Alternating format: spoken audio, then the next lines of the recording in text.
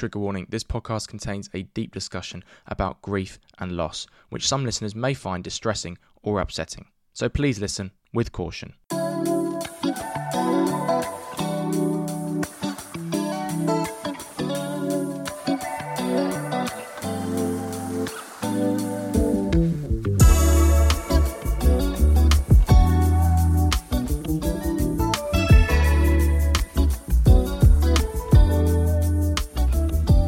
Hi guys, how are you all doing? Welcome to another episode of Treating You, presented to you by Barts Health. This is the podcast that gives a voice to our 18,000 staff, shines a light on their day-to-day working lives, and show you, the public, some of their amazing stories and experiences. I'm your host, Freddie Cocker, and I'm in the communications team here at Barts Health. And in this podcast, we chat to the people who keep the trust going and the most inspirational stories from our patients. We discuss how they came to be at Barts Health, their healthcare journey, and how they treat you. In this episode of Treating You, I'm speaking to Lisa Wilson. Lisa sits on the Royal London Hospital's Organ Donation Committee. She has been involved in a project to create an organ donation memorial sculpture in memory of loved ones who have donated at Barts Health. A space has been identified and reserved in the renal entrance lobby of the hospital, and an artist has been selected to design a stunning new design. However, the reason why Lisa sits on this committee is a very tragic one. In December 2015, Lisa's son Tom, who was 22 years old at the time, was playing the sport he loved, hockey, when he was hit on the back of the head in a training session. It was a freak accident, and Tom suffered a brain hemorrhage and a heart attack on the pitch. Despite his teammates performing CPR on him, when he was brought to hospital, Lisa was told by the doctors in charge that it would be certified brain dead in 12 hours. Lisa asked to see an organ donor nurse after being asked if she would consider organ donation for Tom's body. Lisa was told that Tom had actually signed up to the organ donation register as a fresher at Nottingham Trent University, where he studied. Even more tragically though for Lisa, 2 months after Tom died, her husband Graham also suddenly died from sepsis. Graham asked Lisa before he died to keep Tom's memory alive, and she is doing just that. Thanks to Tom, his organ and tissue donation have saved and improved the lives of up to 50 people. Lisa has since met 2 recipients of Tom's organs, including a girl called Fatima, who had part of Tom's liver, and a gentleman called Gordon, who received Tom's heart. He was 60 at the time, he is now 66. In 2019, to honour his memory, 2 batons bearing his name were presented at that year's Westfield Health British Transplant Games in Newport and the World Transplant Games in Newcastle. One of those batons is on display in the foyer at Tom's old school, the Cooper's Company and Coburn School. In this episode, we talk about her journey of grief, the young man Tom was, and the husband and father Graham was. We also talk about the advocacy work Lisa does now on organ donation and why it's so important more people sign up to the register. This is Lisa's and Tom's story of how he gave people life after his tragic death. Lisa Wilson, welcome to Treating You. Thank you so much for coming on. I was sent your story by my big boss, John Hibbs. So how are you? Thank you for coming all the way to our Canary Wharf offices to talk to me. Pleasure. Beautiful day today. Now, before we talk about the reason why you're here today, Lisa, and that day in December 2015, tell me first about how Tom came into the world and the type of boy, teenager and young man he was. Well, Tom came into the world on the 25th of June, 1993.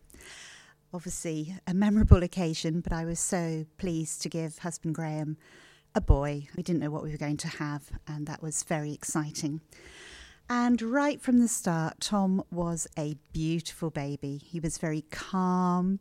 He was no trouble at all, although I didn't really know it because he was my firstborn. But no problems, and he was just a very happy baby right from the start. In his early years, he was very happy all the time. He loved playing and seeing diggers and tractors in fields and piling rigs, and all his books. He liked to be about people working and building things, and he really was angelic. I remember one day we were taking him and his sister Pippa to the zoo, to London Zoo, and we were on the tube, and an elderly couple was sitting across from us, and they just said, "What beautiful children you've got. Bet you loved that. And I did. I felt so proud. But Tom was very angelic, very, very sweet. And he also paid a lot of attention to detail. You made me think with that question, because I do remember in his early days at school, at junior school, he obviously went to visit the local church. And yes, you know how the story is going to develop, and that church plays a big part in my life later on. But he painted the stained glass window at the end of the church. Fantastic detail with all the little diamonds, all the little squares. And that's the kind of boy he was. He paid a lot of attention to detail. He was very careful, but he was also very good at concentrating, and just such a happy, lovely Sounds boy. like a very emotionally intelligent boy. He even at that age. He was Yeah. very clever. I didn't really know it until he did his SATs at infant school and passed everything with flying colours. But I don't know who he got that from, me or his father, but that would be debatable. But yes, it was a pleasure. And when did his love for hockey begin? When did that part of his personality begin to shine? Well, would you believe it? It would be from about the age of 2 years old. I've got a photo of Tom by the hockey pitch because, of course, like a lot of parents, they were dragged along to anything we were playing. And my husband and I both played hockey, so the children were there on the side of the pitch. So it was in the genes And then? Yeah.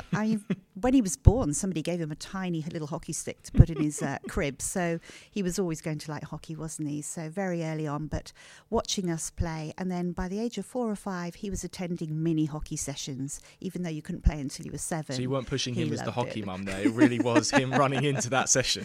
He did love it.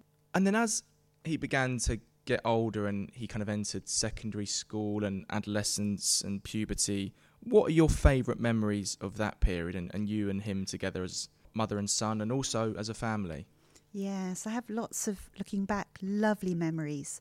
I'll start with a negative, you like. People have told me, was Tom ever any trouble? And just one thing I've remembered about when he did get into trouble at school was I was phoned by his head of year, out of the blue. Lisa, I need to tell you, Tom's got a detention. What? My Tom didn't ever get a detention. He said, well, unfortunately, it was the time of the Rugby World Cup, and Tom had been throwing one of those mini rugby balls around the tutorial room at tutor time, the form room. And 3 of his friends, they were throwing the ball around the room, waiting for the teacher to come in. And the ball accidentally hit one of his girls in the tutor group on the head. And the teacher said, I'm afraid we've had to give him a detention because the rugby ball hit one Sounds of the a bit girls. harsh for an accident, doesn't it? But It was a little sponge ball. But he said, I need to tell you, though, when I asked Tom, well, what have you got to say for yourself? He just said, well, if that had been my sister Pippa, she would have caught it. Which, I mean, we both chuckled. But I said, I understand totally. And yes, Tom will have his attention. it's a very witty response as well. Yeah, well, that's Tom all over. He developed this really sharp sense of humour, whether that was being in the hockey club, the hockey family, talking to lots of people down there. I don't know, but his sense of humour really shone through. And Tom at school became one of the sports captains. And with his hockey, as hockey captain, he had that ability to get anybody else to play. So when they had a hockey match, obviously hockey wasn't the huge sport at school, rugby was, but he got his rugby playing mates to turn out and play hockey as well. And he didn't mind if the team lost. He just wanted as many people to play as possible. And his rugby playing school friends loved playing hockey with him. And that was the type of boy he was. He could get all of his friends to play as well. And what was it about Tom, aside from his ability to corral people into sports politics or participation, that made him so special to you and made him so special to the people around him as well? Or maybe things that perhaps you didn't even see? I think it was his ability to read people very well. He could understand a situation. He could listen to his friends. His friends often talked to him. And I really perhaps could go on and read a couple of letters. By all means, but, yeah, please do. After the awful date happened, when he went to university, that's when he really shone as a young adult, I think. And this will sum up the type of person that Tom was, I think. I received 2 letters after he died, and they're still on the wall by my bed now, and I often look at them. One was from, I think he was a manager, Will, of his university hockey team. And this was before a very big cup game.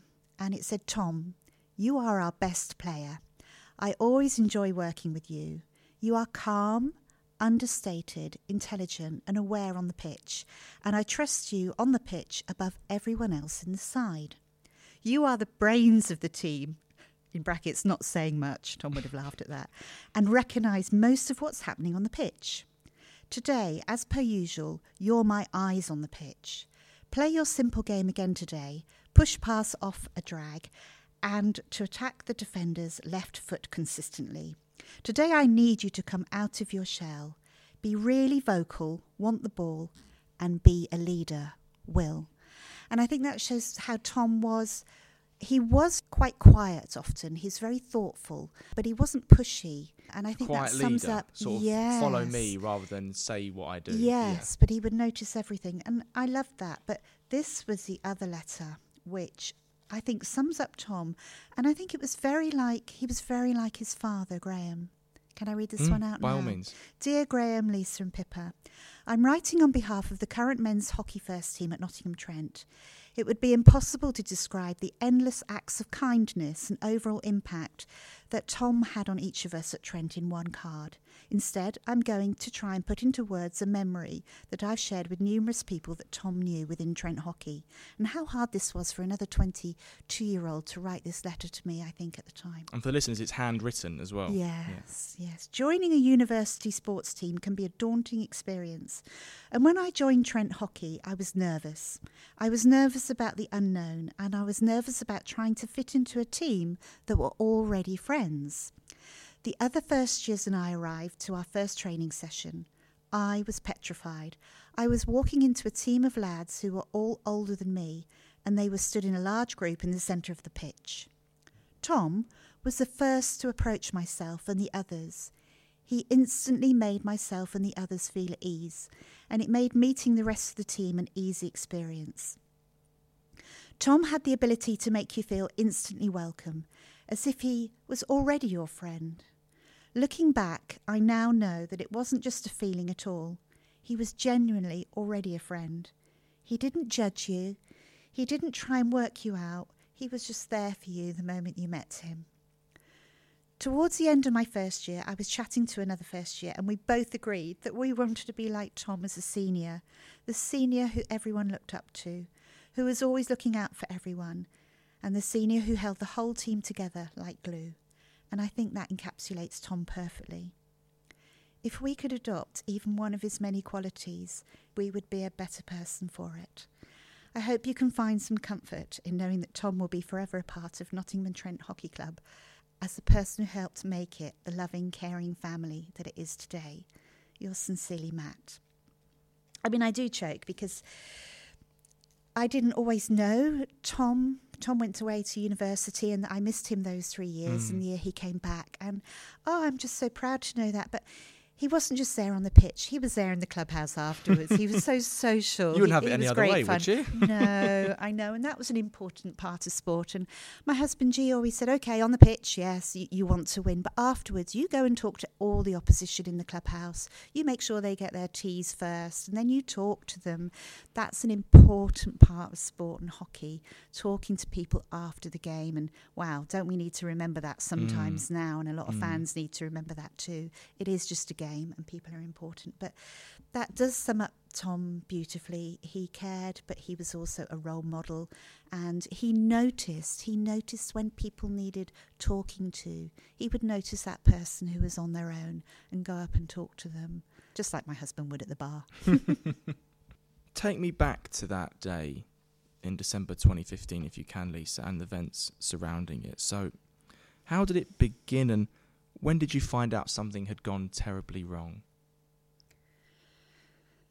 It was Tuesday, the 8th of December, and it was 9 o'clock at night, and I was in the kitchen at home, and I'd just been preparing myself for a course I was running the next day. In my school role as a PE teacher and deputy head of centre, I also trained local PE teachers. And yes, I was running a course the following day, and I just finished preparing. And the phone went, 9 o'clock at night. Quite unusual for the home phone to go. We use mobiles a lot. And I answered it, and it was one of Tom's best friends, Rob.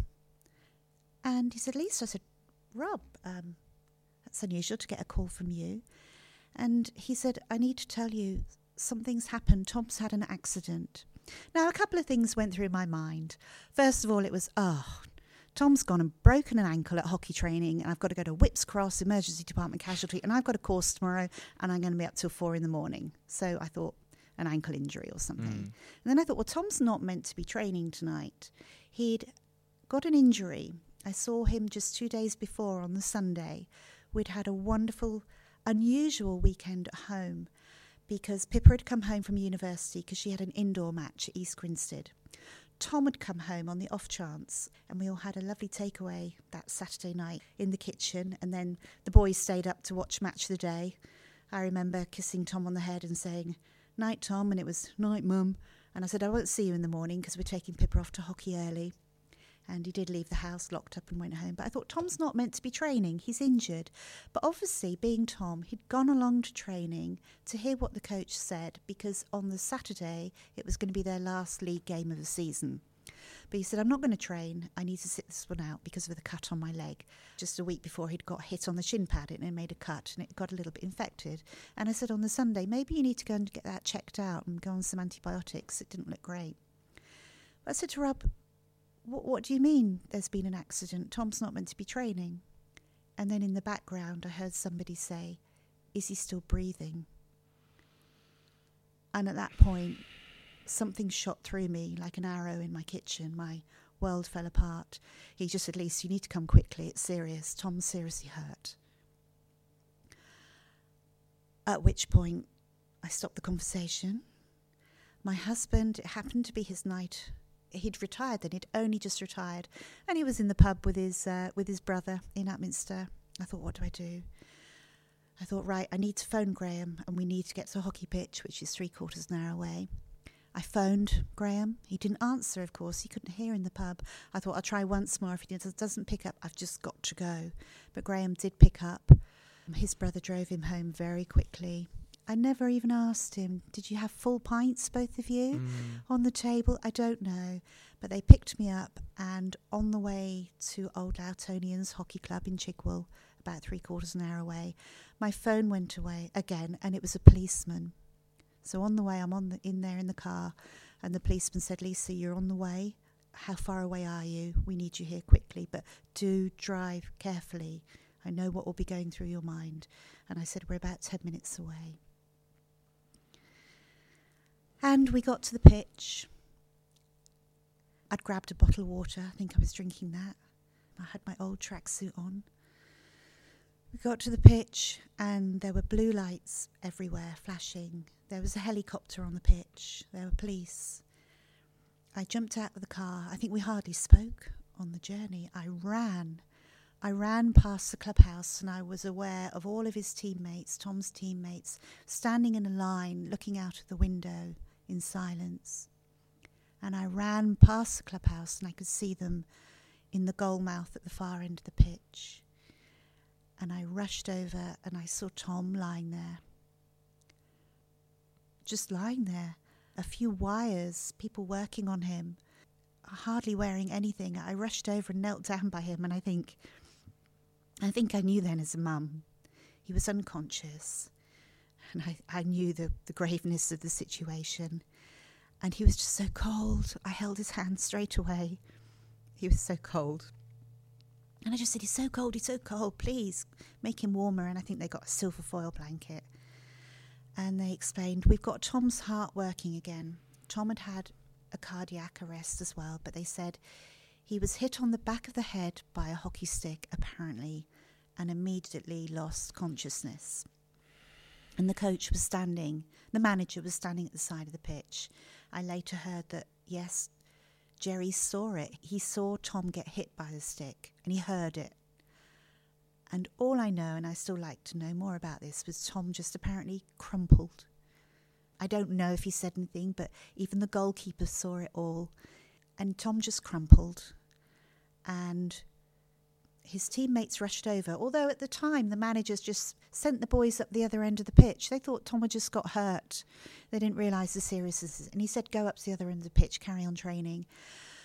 But when Tom apparently began to start blue. Two of his teammates, the coach that night, and one of his teammates who had just had CPR training the week before at work, they immediately realised Tom had stopped breathing, and the head injury, obviously brain injury, had caused the heart to stop. And I'm going to tell you this because I think it's so important, Freddie. The two boys gave Tom CPR until the emergency services got there. As a mum, I should have been doing that. I'd have done anything for Tom. I'd have given him CPR, but they did. They were there. And apparently the ambulance had to make a detour because they knew there was no defibrillator in the clubhouse, and they had to make a detour of about 20 minutes to pick one up. Really important in this story, I think. But they carried on CPR until they got there, and they took over and they got his heart started again. But why I'm telling you this is in the whole story, and the boys were distraught afterwards when I went back to the clubhouse on the Saturday, and that's another bit of a story. The two lads that did the CPR, absolutely distraught, but I said, look, we don't know, but because you performed that and kept the heart going and the blood pumping around the body and oxygen going in, maybe you played a very, very important part in what Tom was able to do next. Because when you ask me about our decision, then that's important that they gave the CPR, I think. And just ever, if you're in that situation when you think somebody might need CPR and there might not be any hope, don't stop, because you don't know what it might lead to. So that's why I'm telling you that. But yeah, they said we're going to rush Tom now, actually to Cambridge. They didn't take him to Cambridge, to Addenbrooke's. It changed and they rushed him to Whitechapel, and we were blue lighted as well, my husband and I, in a police car with a driver to Whitechapel Hospital. We hardly spoke. I made one call to my head teacher to say, I'm running a course tomorrow, I don't think I'll be there, please cancel it somehow. I thought about doing that because I thought I'm not going to be at school tomorrow. I think this is very bad. Tell me about when you got to the hospital now. What was that conversation like with the clinicians? What was the atmosphere like? How were you feeling? What was going on at that point? So we were taken to the doors of the Whitechapel casualty. I'll never forget that little walk. And my husband and I were met at Tom's bedside. We saw where Tom was. Tom was in a bed in casualty. And I immediately noticed, even though he was still unconscious, the nurses were talking to him. Tom, we're just doing this. Tom, we're just doing that. Which I thought, A, was respectful, but B, probably gave me too much hope that he could hear. But the doctor in charge that night came over to us immediately and said, please come through to this little room. Tom's just come back from having a head scan. And he took us into this room, and there was a computer with a picture on the screen, very black and white. He said, I don't know how much you know about head injuries. I said, well, I'm a PE teacher, try me. I have seen pictures of brains and skulls. And he said, well, you see all this black. He said, your son has suffered a serious brain hemorrhage, a subarachnoid hemorrhage. He said, we're a bit puzzled, but something as if there was an aneurysm in the brain, something blue, and all the black here, this is blood. He said, I'm really sorry to tell you we've made all the calls we can. There isn't an operation that can save Tom. There's nothing, no operation we can do. And I think at that point I was in denial. I was thinking, no, there must be something. What are you telling me? There's nothing. He said, we're going to make Tom comfortable, and then we're going to take him up into intensive care. And I can tell you in about 12 hours' time, Tom will be tested to show that he's brain dead. Would you like to make any calls at this point? Totally in denial. We went back into casualty and they found me a phone because I said, I need to get his sister here, his sister Pippa. She's at university in Birmingham. It was about 11:30 at night at that point. And I phoned Pippa on their phone because I think by that time my phone was already running out of charge. And Pippa couldn't answer her phone. She was fast asleep. I thought, no, what do? I can't wake Pippa. And I remember phoning one of my close friends in Hornchurch who I knew whose daughter might be up there, who also went to University of Birmingham. And I said, Jill, what can I do? And she said, Emily's up there. She's up there because she's got a lecture tomorrow. I'll send Emily round to bang on the flat door to wake them up. And Emily did. She went round, banged on the door. Somebody opened it, went up to tell Pippa that she needed to answer her phone, and stayed with Pippa, bless her, until somebody was able to drive Pippa back to the hospital. But what a terrible thing for my friend's friend Emily, who's a close friend, to tell Pippa, your brother has been seriously hurt. You've got to get to London as soon as you can. And what time is that at night? Is that about midnight by that point? Gosh. And we were able to talk to Pippa and said, this looks really bad. We're afraid. We don't know Tom's in hospital, but you need to get here as soon as possible. And when did she get there? The next day, about 9 o'clock in the morning, 8 o'clock, I think. But by that time, we'd been with Tom all night in intensive care. Tom just wired up, but looking like he was asleep. He had some swelling on his neck, but that was all. Tom still looked angelic. He looked perfect. By this time, Tom is now 6 foot tall, from being the little toddler, from being quite small at school. 6 foot, 22-year-old, handsome, lying there, looking like he was asleep, lying in the same position he was on the sofa just a few days before watching Match of the Day. I was in denial, but it was in the middle of the night. It was my husband, Graham, very calmly. And we were both calm. You see people when they're told that something terrible's happened and they cry and they scream and There's the outpouring. There was none of that. We were still very calm, but had a lot of tears that night thinking, this can't be happening to us, because only days before we'd had the Chinese with the takeaway with Tom and Pippa. I think we'd actually said, crikey, have we got this right, you two? Tom was working in Oxford Street for Lambert Smith Hampton, loving life. He'd left university, got a great job, living in Bermondsey Street with his cousin Andrew in a fantastic flat in London, walking in the morning to work as if he was a city boy. Pippa was at University of Birmingham doing really well. We said, wow, how have we got this right? Life's great. Graham had just retired. Things were looking really good. Hockey was doing really well for Graham as a writer.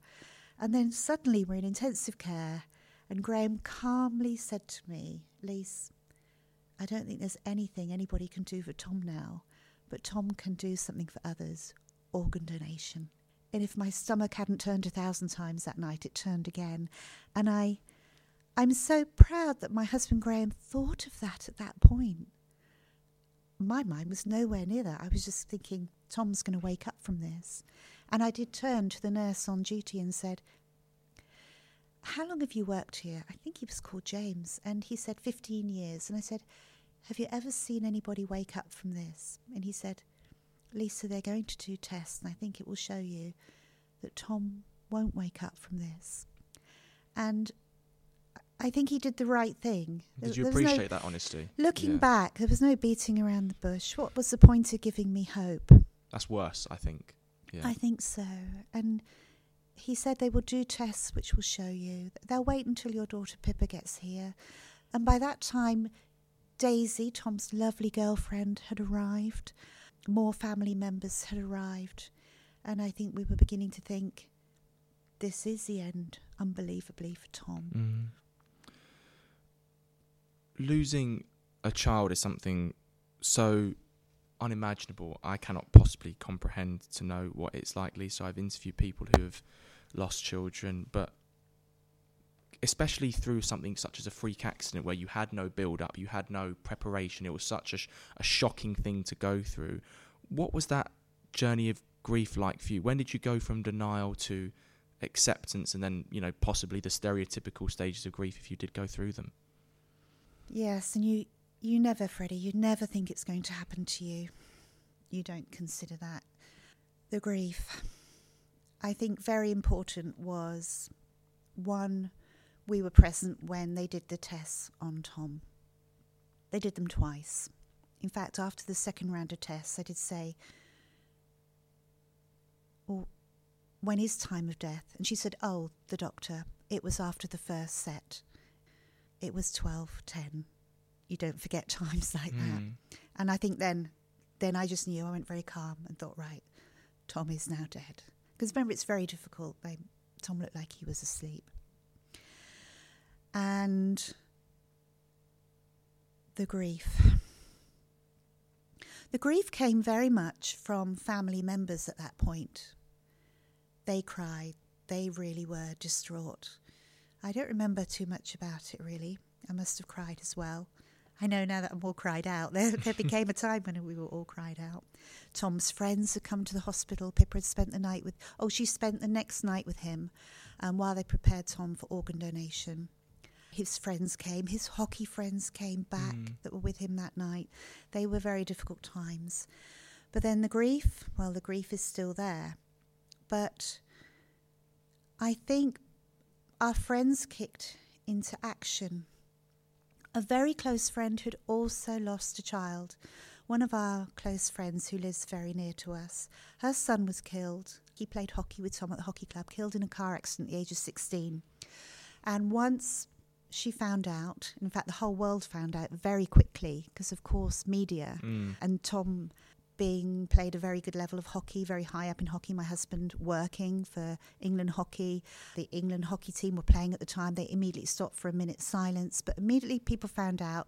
My friend who had lost a child phoned and said, right, I'll contact the undertakers for you and I'll get a lot of milk bottles together. And I said, Pat, what on earth do you mean? She said, you'll need milk bottles. The flowers will come. You won't have enough vases. There were people like that in our lives who just knew what was coming. And, well, the grief. Do we talk about getting home for the first time and finding the porch full of flowers? Do I talk about asking to go back and seeing Tom? I suppose saying goodbye to Tom at the theatre doors. That was horrendous. Seeing Tom in the morgue the next day. All the realisation that he really is dead. He really is that not coming next back. Stage of... Yeah, and then it carries on with you suddenly enter a house and you see his possessions. You're given his work bag by somebody in the hospital saying the policeman, here's his bag and his things that were hanging up in the changing room that night. Here's the shirt he was wearing at work that day, folded up in his bag. The smell of him is on it.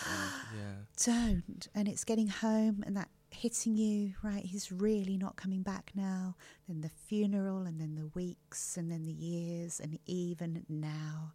There are things, hearing a piece of music. Do you know, I really didn't like the song Build Me Up Butterfly until I was in the car one day with Tom, coming back from a hockey session. And Tom happened to say, Mum, I love this song. And it was one I'd never liked. Well, guess what? It's one of my favourite songs now because I knew he liked it. That reminder, yeah. Yes, and so it's gradual and you go through all sorts of different emotions. But I think I ended up thinking and finding out you're not the only one. All of a sudden, my friends down the road who had lost a child, I wasn't the only one. We weren't the only people who'd ever lost a child. I thought I was the only one who'd ever said yes to organ donation. That will come up in a minute. And joining the Donor Family Network. You're not the only one. There are lots of people out there. And when you see that other people have survived as well, and what they've done, and everybody's different. Everybody does things differently. And your friends say, do what works for you. Then you realise you're not the only one out there. Having that family support group, and especially the friends you said who had lost a child, was that really important for you? Because they knew what you had gone through and they had that lexicon or language or ability to relate to your experience in ways that I can try, but I will never know what that is like unless I go through it. It's so important, and I think that's where people like my mum, who's passed away now, people have gone through the same thing. My mum had lost a sister, and when you talk to other people, they give you the strength. But if I can just say how my mum helped me, I remembered my own mum at my father's funeral when I was distraught, but my mum held her head up high and talked to everybody at the funeral. And when straight after Tom had died, and the first Saturday, the hockey club, Old Lout, said, would you like to come back? You do things which you think are going to help. And we thought we must go back to the hockey pitch. We must go down to that spot where Tom fell and put some flowers on the pitch. And on that first Saturday, we went back. And I remember as we arrived at the hockey club, I could hear all the noise. The hockey club was packed. And then it went silent as they saw us approach. And I said to my husband, Graham, I said, I can't go in. I can't go in. He said, we'll just go down to the pitch. But then I remembered my mum and how my mum at my dad's funeral had gone in, held up, head up high and thanked everyone for coming. I thought, what would my mum do? And my mum was still alive at that point, but she wasn't there at the time. And I thought, Mum would go in there and say to everybody, thank you for coming. And we did. The doors opened and we went in because I remembered what she said. And there are lots of times you remember what other people had told you. My friend who had lost a child said, Lisa, you're now in the club nobody ever wants to be in. But there are lots of people in that club who will help you. And yes, you do.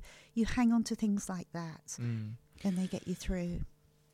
Tragically, Lisa, just 2 months after you lost your son, you then lost your life partner, your husband, Graham, too. So how on earth did you cope with 2 massive bombshells arriving in your life?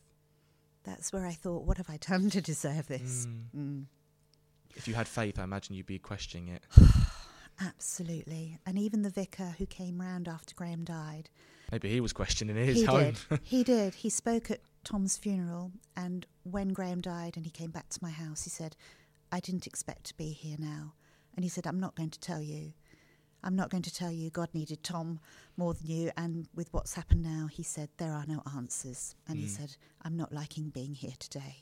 It's hard for you. And when Graham became ill, I launched myself into helping Graham to get better. But I hadn't even been to collect Tom's ashes. Graham in hospital said, what about Tom's ashes? I said, well, they've asked me to go and pick them up, G. Because we called him G. He was G Whiz in the office. He was a whiz on the computers, apparently. My nickname was D. So when I knew Graham was called G and D, I knew it was going to be love at first sight. It would work. But I said I might go and pick them up. And I did go and pick up the ashes. And I said to G in hospital, Tom's home now. And he said, I said, I've carried him back home. And he said, I'm meant to be doing that with you. I said, well, I've been to get them. And Graham was in hospital, but he was always coming home. Yes, they'd discovered a brain tumour and he'd had a week of chemo, and we'd been watching the rugby on the television in hospital, but they said, look, Graham will come home on Monday. We'll discharge him then and he'll be a day patient for chemo. And then suddenly on that Saturday morning, I got a phone call to say, you need to come to the hospital now. Graham's poorly. He's got an infection. I said, well, I make my coffee. I'll come as I normally do all day. No, you need to come now. Did you have that same sense that you did when you were on the phone with Tom, or did you think, no, this can't possibly be it again? No, he's got an infection, but they told me you can get an infection with chemo when you haven't got any white blood cells. But no, they'll give him the antibiotics and he'll be home. No, it didn't cross my mind once. I didn't even go next door to tell my mother-in-law what had happened. I just thought, right, get to the hospital. They'll give him the antibiotics. And I got there, and within 4 hours of me arriving, Graham had died. Pippa walked in. Pippa happened to be in Essex for a 21st party that weekend, and I was able to get a call to say, can somebody go and pick Pippa up? Pippa walked in the door. Graham looked at Pippa, cried one little tear, and passed away. And we just stood there, and they worked on Graham, and I just said, no, this can't be happening. I can't lose my husband. I just lost my son. No. And he did. He took his last breath, and I just thought, no. And we sat there, Pippa and I, couldn't believe what had happened. And Graham's mother came in with his sister, and I just said, not a word to anybody, please, not a phone call.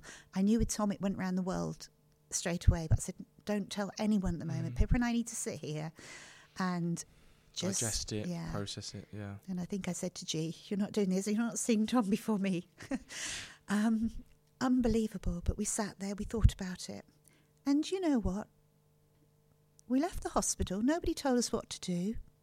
We left Queen's Hospital, got in the car, I drove home.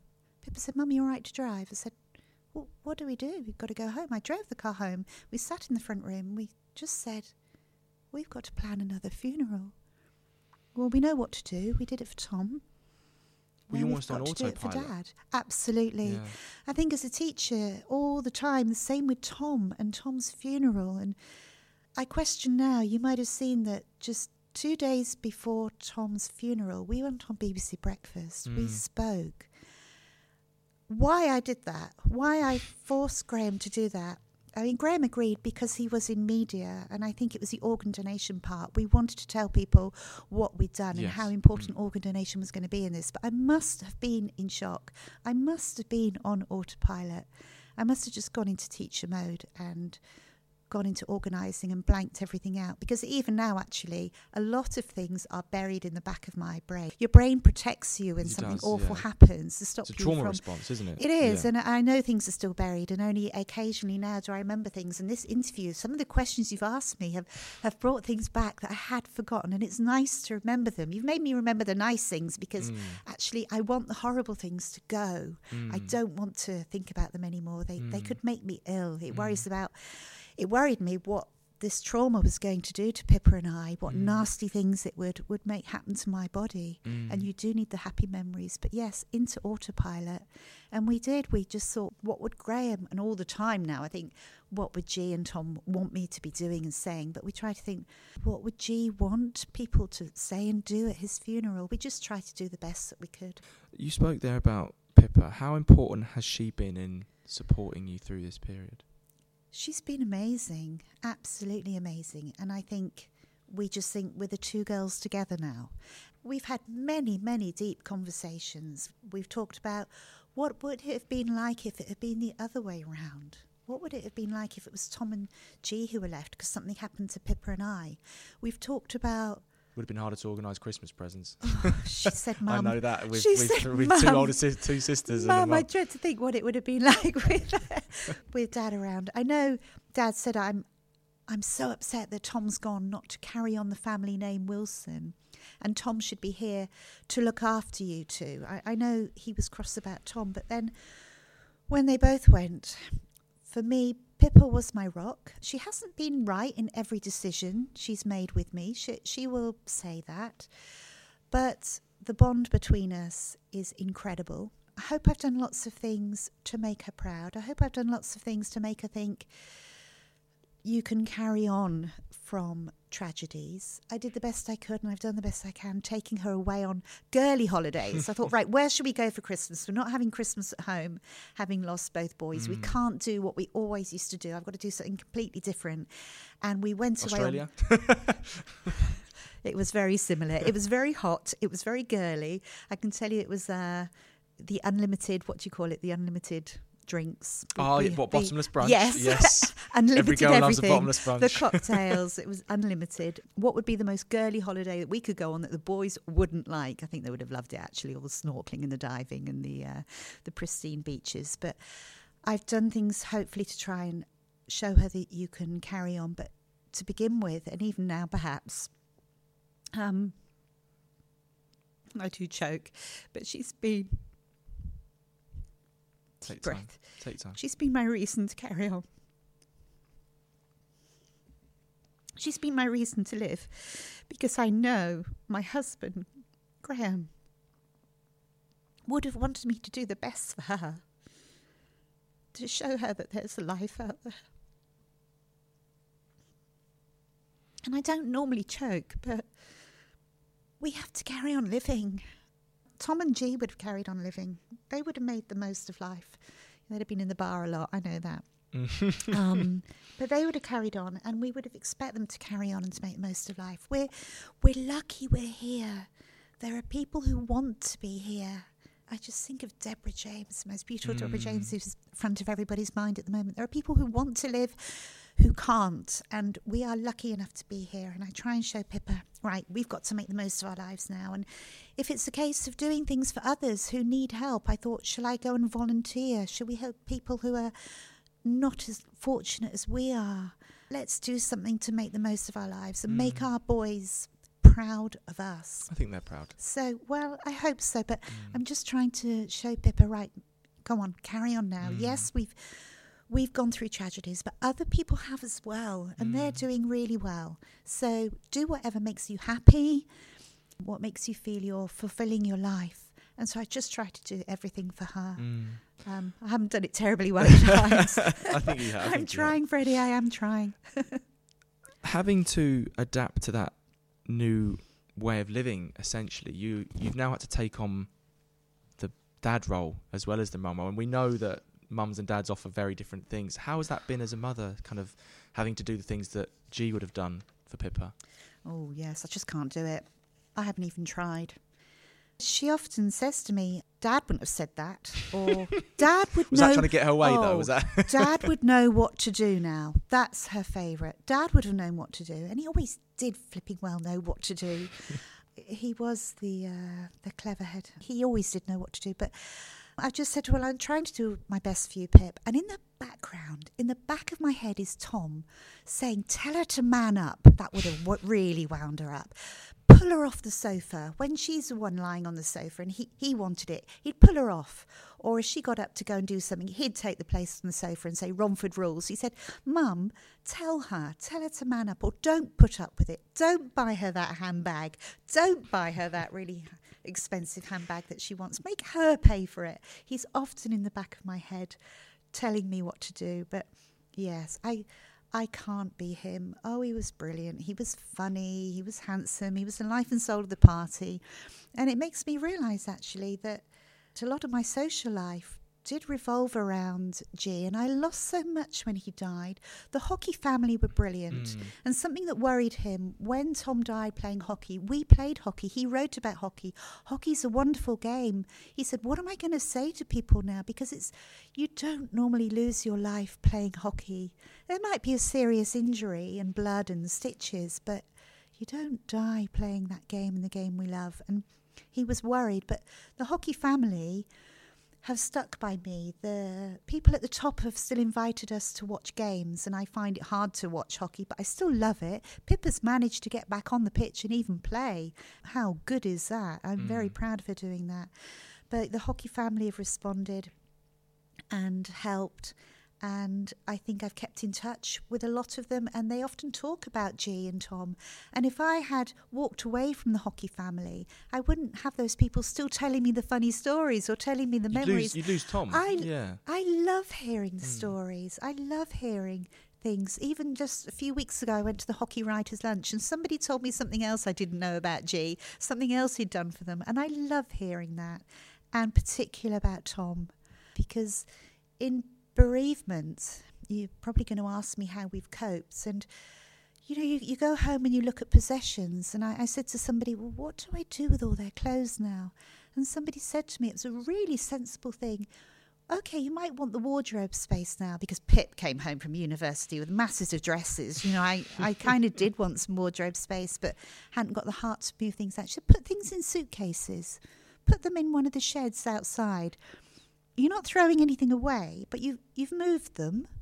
And when you feel ready, go back and look in that suitcase and decide what you want to do next. And I can tell you, not one of Tom's things has gone. Tom had a very short life, 22 years, longer than some perhaps, but I haven't been able to give anything away of Tom's. Except, one of my last memories was just a week before he died. Mum, I need some more suits for work. I went shopping with him. It was delightful. I bought him 2 new suits. Was Pippa saying, don't be buying him new suits? I thought it was your turn, Tom. And he was so tall by then, 6 foot, and bought him 2 new suits and waistcoats. And I remember walking down Bond Street with him. It was Christmas time, and he said, it doesn't get much better than this, Mum, does it? Because we were walking back to the flat. And he actually stopped and he put his chin on my head and put his arms around me to look at the lights, because he was so much taller than me. A wonderful moment. He often did that. And when it came to his clothes, I thought, right, he's actually worn the 2 suits. He hadn't worn the waistcoats. He probably thought, I'm never going to wear waistcoats, Mum. But I thought he looked great in them. And very quickly, because the suits were so new, I actually was able to take those 2 suits to the charity shop, because I thought somebody else should use these while they're so new. But I've kept most of his things other than those 2 suits. But I found it easier to perhaps take some of Graham's things to the charity shops. He had 9 pairs of trousers in the wardrobe, still with labels on. Can you believe that? I think every man has got experience of that. Don't. So they've gone. But that was very good advice. And, things I've done like that, keeping in touch with people or listening to people's advice, listening to his friends. But you find out who your friends are actually as well, Freddie, in moments like this. The people who cross the aisles in Sainsbury's because they don't want to talk to you, because they probably don't want to upset you. They don't want to stare at the pain, do they? No. And that's why I try not to cry. People don't want to talk to somebody crying. Even though it's not them that's gone through it, it's you. They don't know how to cope. Yeah, but they haven't got the emotional intelligence. Well, maybe I haven't known in the past what to say to somebody who's upset or in a difficult situation, but I know that any card, any letter, I've kept everything.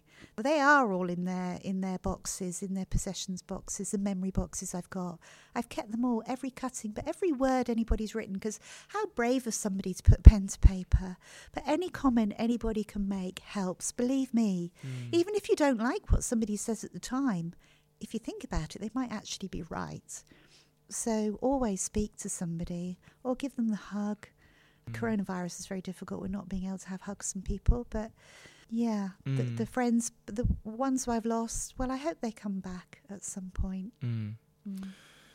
You said there that Tom is speaking in your ear sometimes when it comes to giving Pippa a new bag or not giving Pippa a new bag. And you've done all this amazing work, Lisa. And before we move on to the advocacy work that you do, if Tom or G were listening to this pod, and I'm sure they are somewhere, what do you think they would say to you, and what do you think you would say to them? It's lucky I've already been emotional, because that one would have set me off, Freddie, because journalists asked me that on camera, and that did upset me, but I can handle that one now.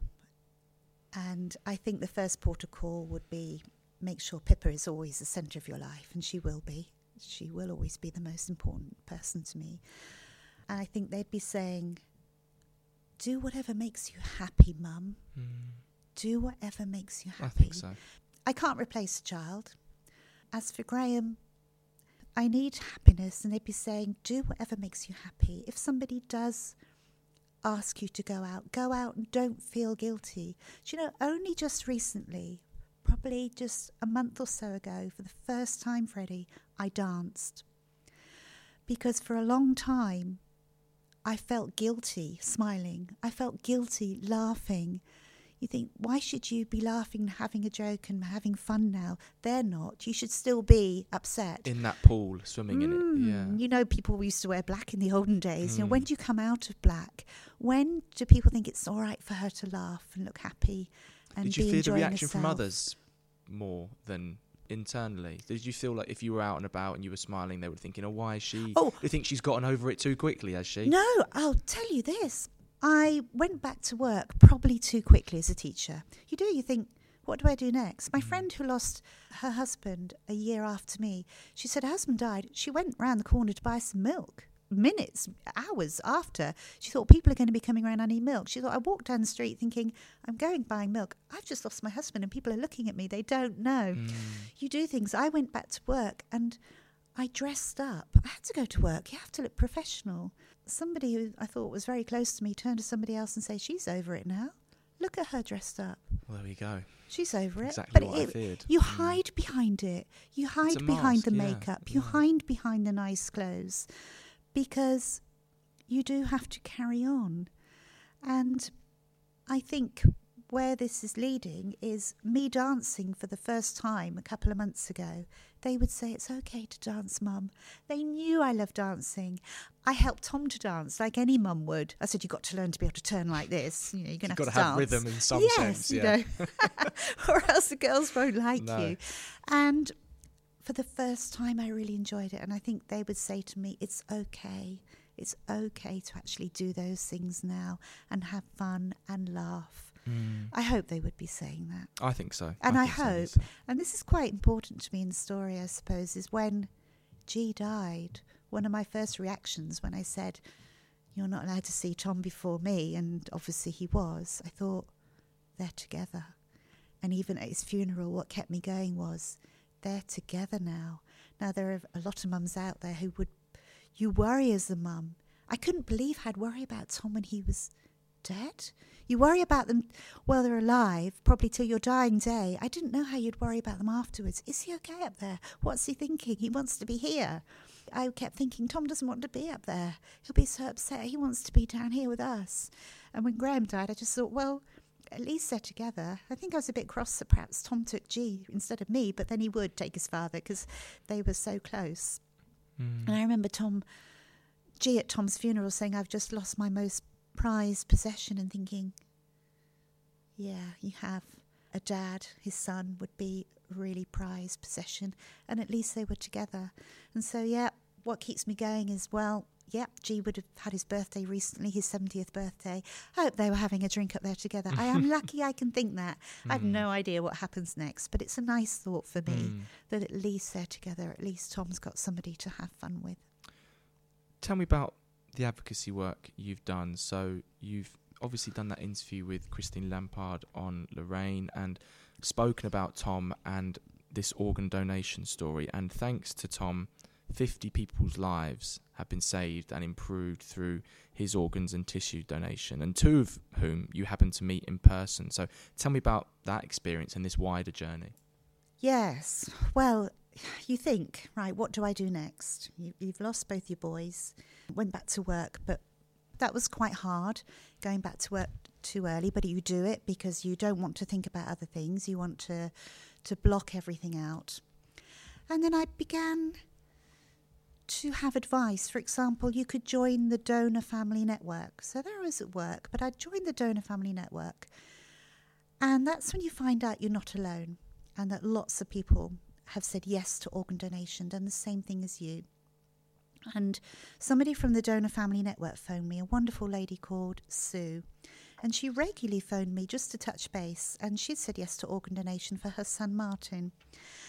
And when I was at work, I was aware all the time that I wasn't the only one, and people at work were talking to me about the organ donation. They wanted to know more, my colleagues. Even some of the pupils asked me, because I began to start speaking about organ donation. I was in the local paper to begin with. And then the Donor Family Network gave me opportunities to talk about organ donation.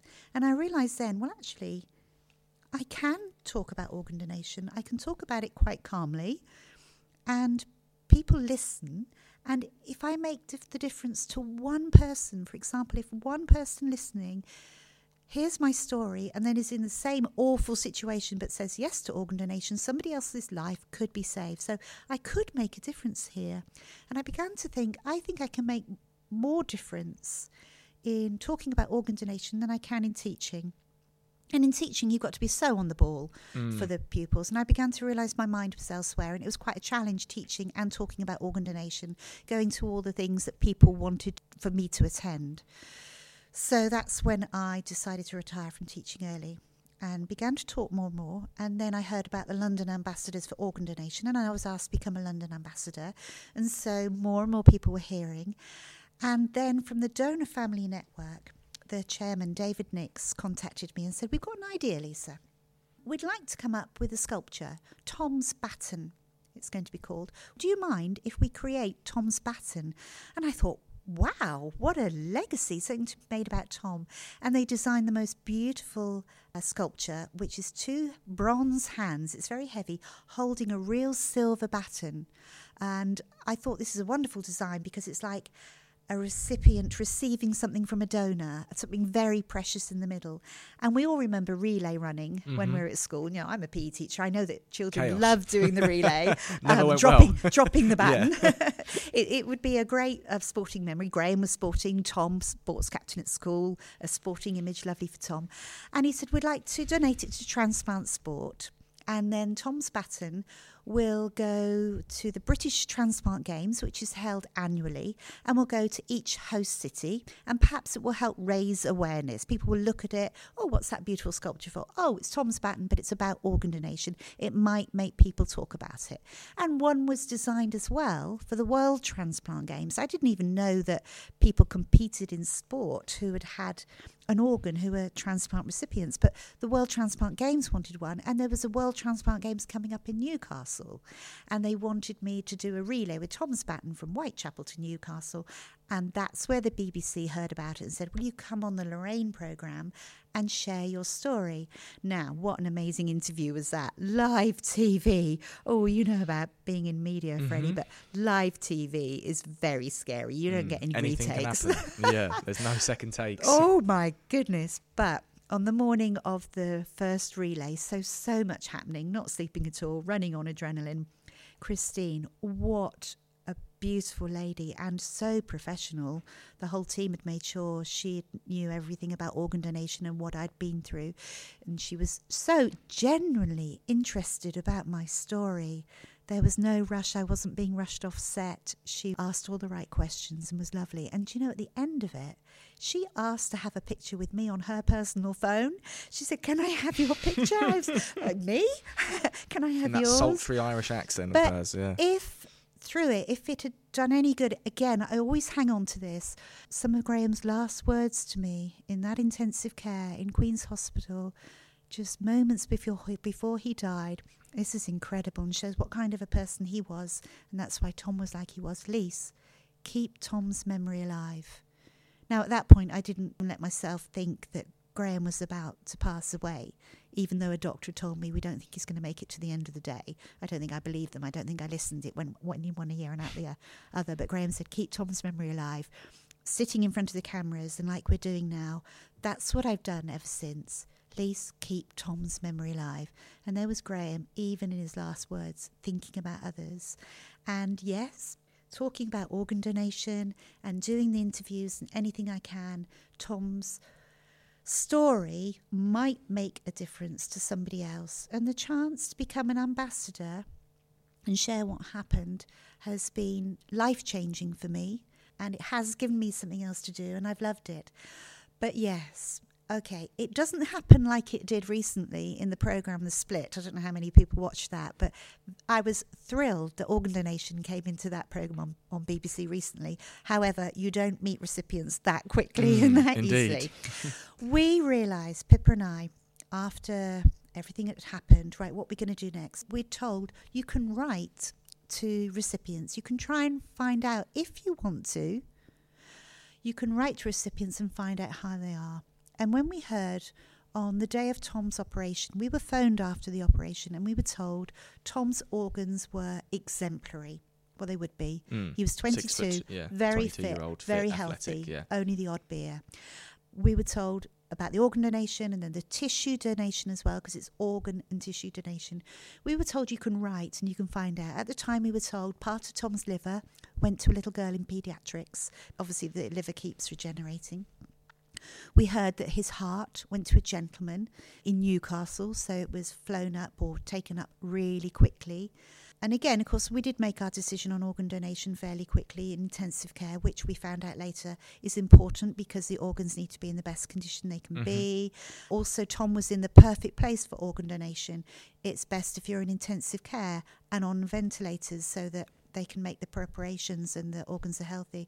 But we found out you could write, and so we thought, Pippa and I, right, something we'll do. It's just after Christmas. We'll write and say, you've just received the best Christmas present you could have had from my brother or our son. And we wrote, and you can write, but you can't guarantee that you'll hear back.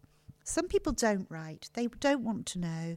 Donor families think, well, we just wish people luck and a happy life who've received organs. Other people do want to know. Some recipients can't find the words to write back. Talk about knowing what to say. They find it so hard to thank somebody for the gift of life, the most precious gift of all. But imagine our excitement when 2 cards came through the letterbox. We did get some replies, and one was from the little girl who'd had part of Tom's liver, from the mum who wrote to us. She even put in photographs and video of the little girl before she received the transplant, what she looked like after the liver transplant, and what she was like in hospital. And we had a wonderful card from the gentleman who received Tom's heart. So yes, I can tell you it took a couple of years, I would say, to actually meet recipients. The NHS are very careful. You're not allowed to share any personal information to begin with, to protect both sides. It's very difficult, Freddie. It's difficult because you don't know what the people are like who are recipients, but they don't know what the donor was like. And when we finally met the little girl and her mum, the little girl was called Fatima, and we met the mum, and we'd seen that Fatima was 2.5 years old. She was so poorly, so yellow in hospital, huge swollen tummy, and then all of a sudden she got part of Tom's liver. And there she is up, running around the ward with a balloon, having fun. That was little Fatima. The mum said to me when we finally did meet, we wanted to say thank you, but we wanted to find out more about Tom. We wanted to find out about the young lad. We knew it was a young lad who had helped Fatima. We just presumed it was a lad perhaps who was joyriding and died in an accident, in a car crash. We thought it was something like that. We didn't know about Tom. We didn't know about the beautiful boy he was, the hockey player, the intelligent, lots of friends, life and soul of the party, the wonderful brother. We didn't know, and now we're thrilled, just so thrilled that he's been able to help save Fatima's life. But we wanted to say thank you to you and Pippa for making that decision. She's now 8. Fatima is now 8. She then started school. She's just adorable. And Tom has given her 8 more years of life. And just like the gentleman who received Tom's heart, Gordon was 60 when he received Tom's heart. So not far off the age of Graham at the time he died. And in one of the cards, one of the letters, he just let us know he was a West Ham fan. Well, would you believe it? Tom and Graham were both season ticket holders at West Ham. That's a surprise. The scarves are still hanging in the lobby now. Well, wasn't that lovely to find out? And eventually, Gordon said, I'm coming down. I've got tickets for a game at the London Stadium. I'd like to come and meet you the next day, as you live fairly near in Essex. And would you believe it, Pippa and I were going to that game as well. Some of Graham's friends who are season ticket holders, they're very, very kind. When somebody can't go, they'll let me buy their ticket or go along. And we happened to be going to that game. And Pippa said, we're going to go to a game in the London Stadium and Tom's heart is going to be beating somewhere in the stadium. She said, I can't go. That's surreal. But just hours before, she said, I can do it, Mum. Now, we hadn't met Gordon and we weren't going to meet him there, but we went to that match knowing Gordon was there in the stadium and Tom's heart was beating. How difficult was that? But we did.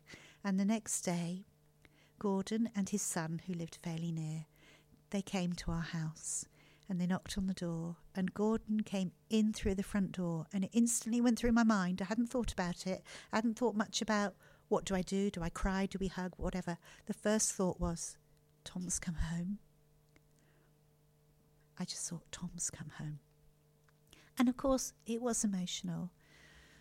But it was incredible. And again, it's surreal to think the man sitting next to me with Tom's heart beating inside him. And he had a stethoscope with him so I could hear Tom's heart. It is just amazing. And we just knew that we'd done the right thing. Pippa and I have had so much comfort from knowing Tom has saved and improved lives and from meeting recipients. We're so lucky. I'm so lucky that both Fatima's mum, Fatima and Gordon, decided they wanted to meet us because a lot of donor families don't find out and a lot of recipients don't meet their donor families and want to. They want to know more. But it has helped Pippa and I. And I have nothing but joy and nothing but proud feelings for knowing that people are alive because of Tom. And in my spreading of the story, I'm just able to say to people, please talk about organ donation. We'd laughed about it over the dinner table once. We'd laughed when I think Graham said, if anything happens to me, organ donation or donate my body to medical science. And it was Tom who said, what, Dad, your liver? Do you think really, you know, anything could help? And that's all you do with organ donation. If you do talk about it, you might joke, but people don't really touch on death or talk about organ donation. That conversation is so important because when we were in intensive care, we asked to see an organ donor nurse, a SNOD, a specialist nurse for organ donation. And she came in and she said, Tom's on the register. Tom's on the electronic register for organ donation. He signed up as a fresher at university at the age of 18. And I was amazed. I wanted to wake Tom up and said, I'm so proud of you, Tom. But I found out they were at the university at the Freshers' Fair, and I found the 2 boys he signed up with because I've kept in touch with a lot of Tom's friends, school and university, which has been so important to me. I think they've all taken Pippa and I under their wing. They want to see us a lot. But the 2 lads he signed up for, he said, yeah, we were walking past a table, and Tom said, when he saw the sign for organ donation, he said, oh, lads, I need to do this. I've been meaning to do this for ages.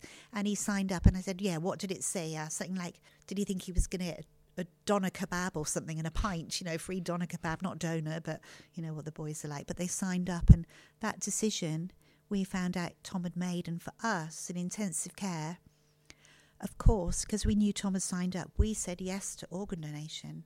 I still don't know now what I would have done if Graham hadn't been around. I hope I would have said the same thing. But Graham talking about organ donation and making me think about it made me realise we would do it.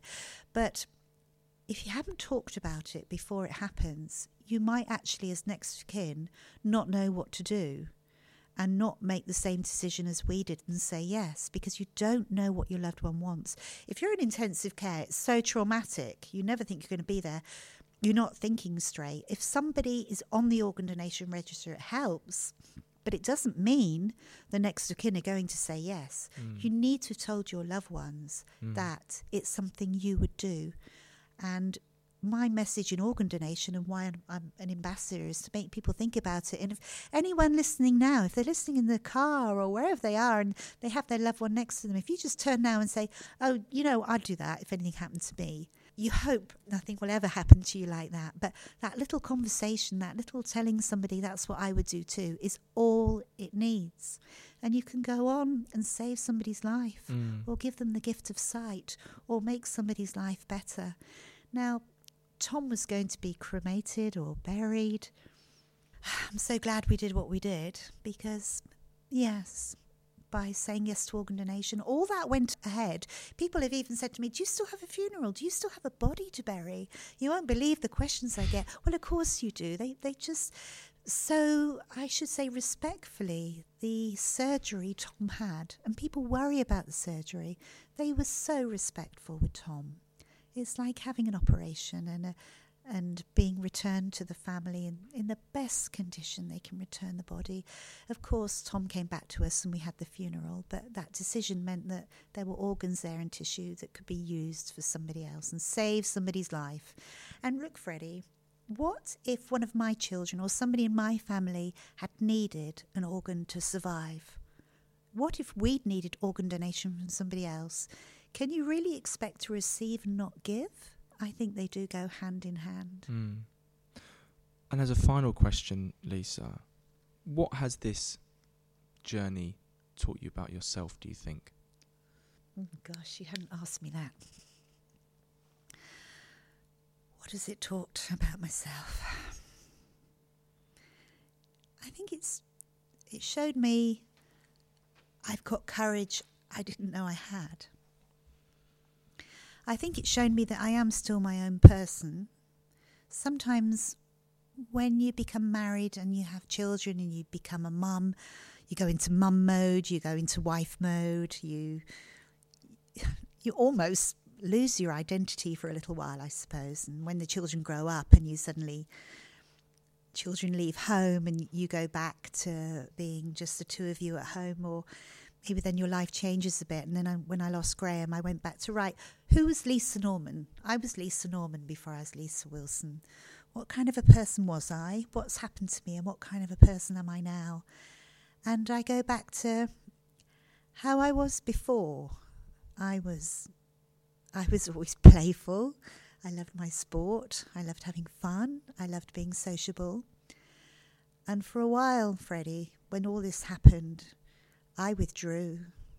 I didn't want to go out. I could have stayed with the curtains drawn at home, but of course I went back to work. But I changed. I became quite nervous about life, about talking to people. All the decisions you have to make on your own, all the decisions in a house. When something breaks down, something goes wrong, something else falls off the roof, another tile, or something breaks down, the car breaks down, or you need to change something. You don't have somebody else to say, well, what shall I do? And I can ask Pippa, but there are only certain things your daughter can help you with. And I think I suddenly began to go back to the Lisa Norman, the person who knew what to do, the person who could cope on her own, the courage. What have I found out? Yeah, that I can survive. I can find happiness, and perhaps I can do something useful with my life. I don't want to be known as the lady who always talks about organ donation. I don't always want to be thought of as Tom's mum, because I'm Pippa's mum. I'm Pippa's mum too, and I'm Lisa Wilson. I am my own person. I'm not just Graham's wife. I'll be Graham's wife when I need to be. I'll be Tom's mum when I need to be. But I'm Pippa's mum, and I'm Lisa Wilson, who is now thinking, what am I going to do next with my life? Am I going to travel? What else can I do while I'm still here on this planet? And that's me. And on that note, Lisa, it has been a pleasure. It's been a privilege to share your story on Treating You. Thank you so much for taking the time and chatting to me. Thank you. It's been my pleasure. Thanks everyone for listening to this episode of Treating You. We will include some links to where you can find out more about the Tom Wilson Memorial Fund, registered charity 1171856 in the show notes. You can also go to their website, tomwilsonmemorialfund.co.uk. You can go there to find out more about Lisa's journey, and we'll also include a link where you can watch the Lorraine interview she did and where you can sign up to the organ donation registry yourself. If you've enjoyed this episode, make sure you subscribe to the podcast on whatever platform you listen to it on, share it on social media, and give us a review and 5-star rating on Apple Podcasts. If you're a journalist and would like to get in touch, please contact us at bartshealth.pressoffice@nhs.net or visit bartshealth.nhs.uk/pressoffice for more information. Stay safe, look after yourselves, and we'll be back soon to treat you with another episode.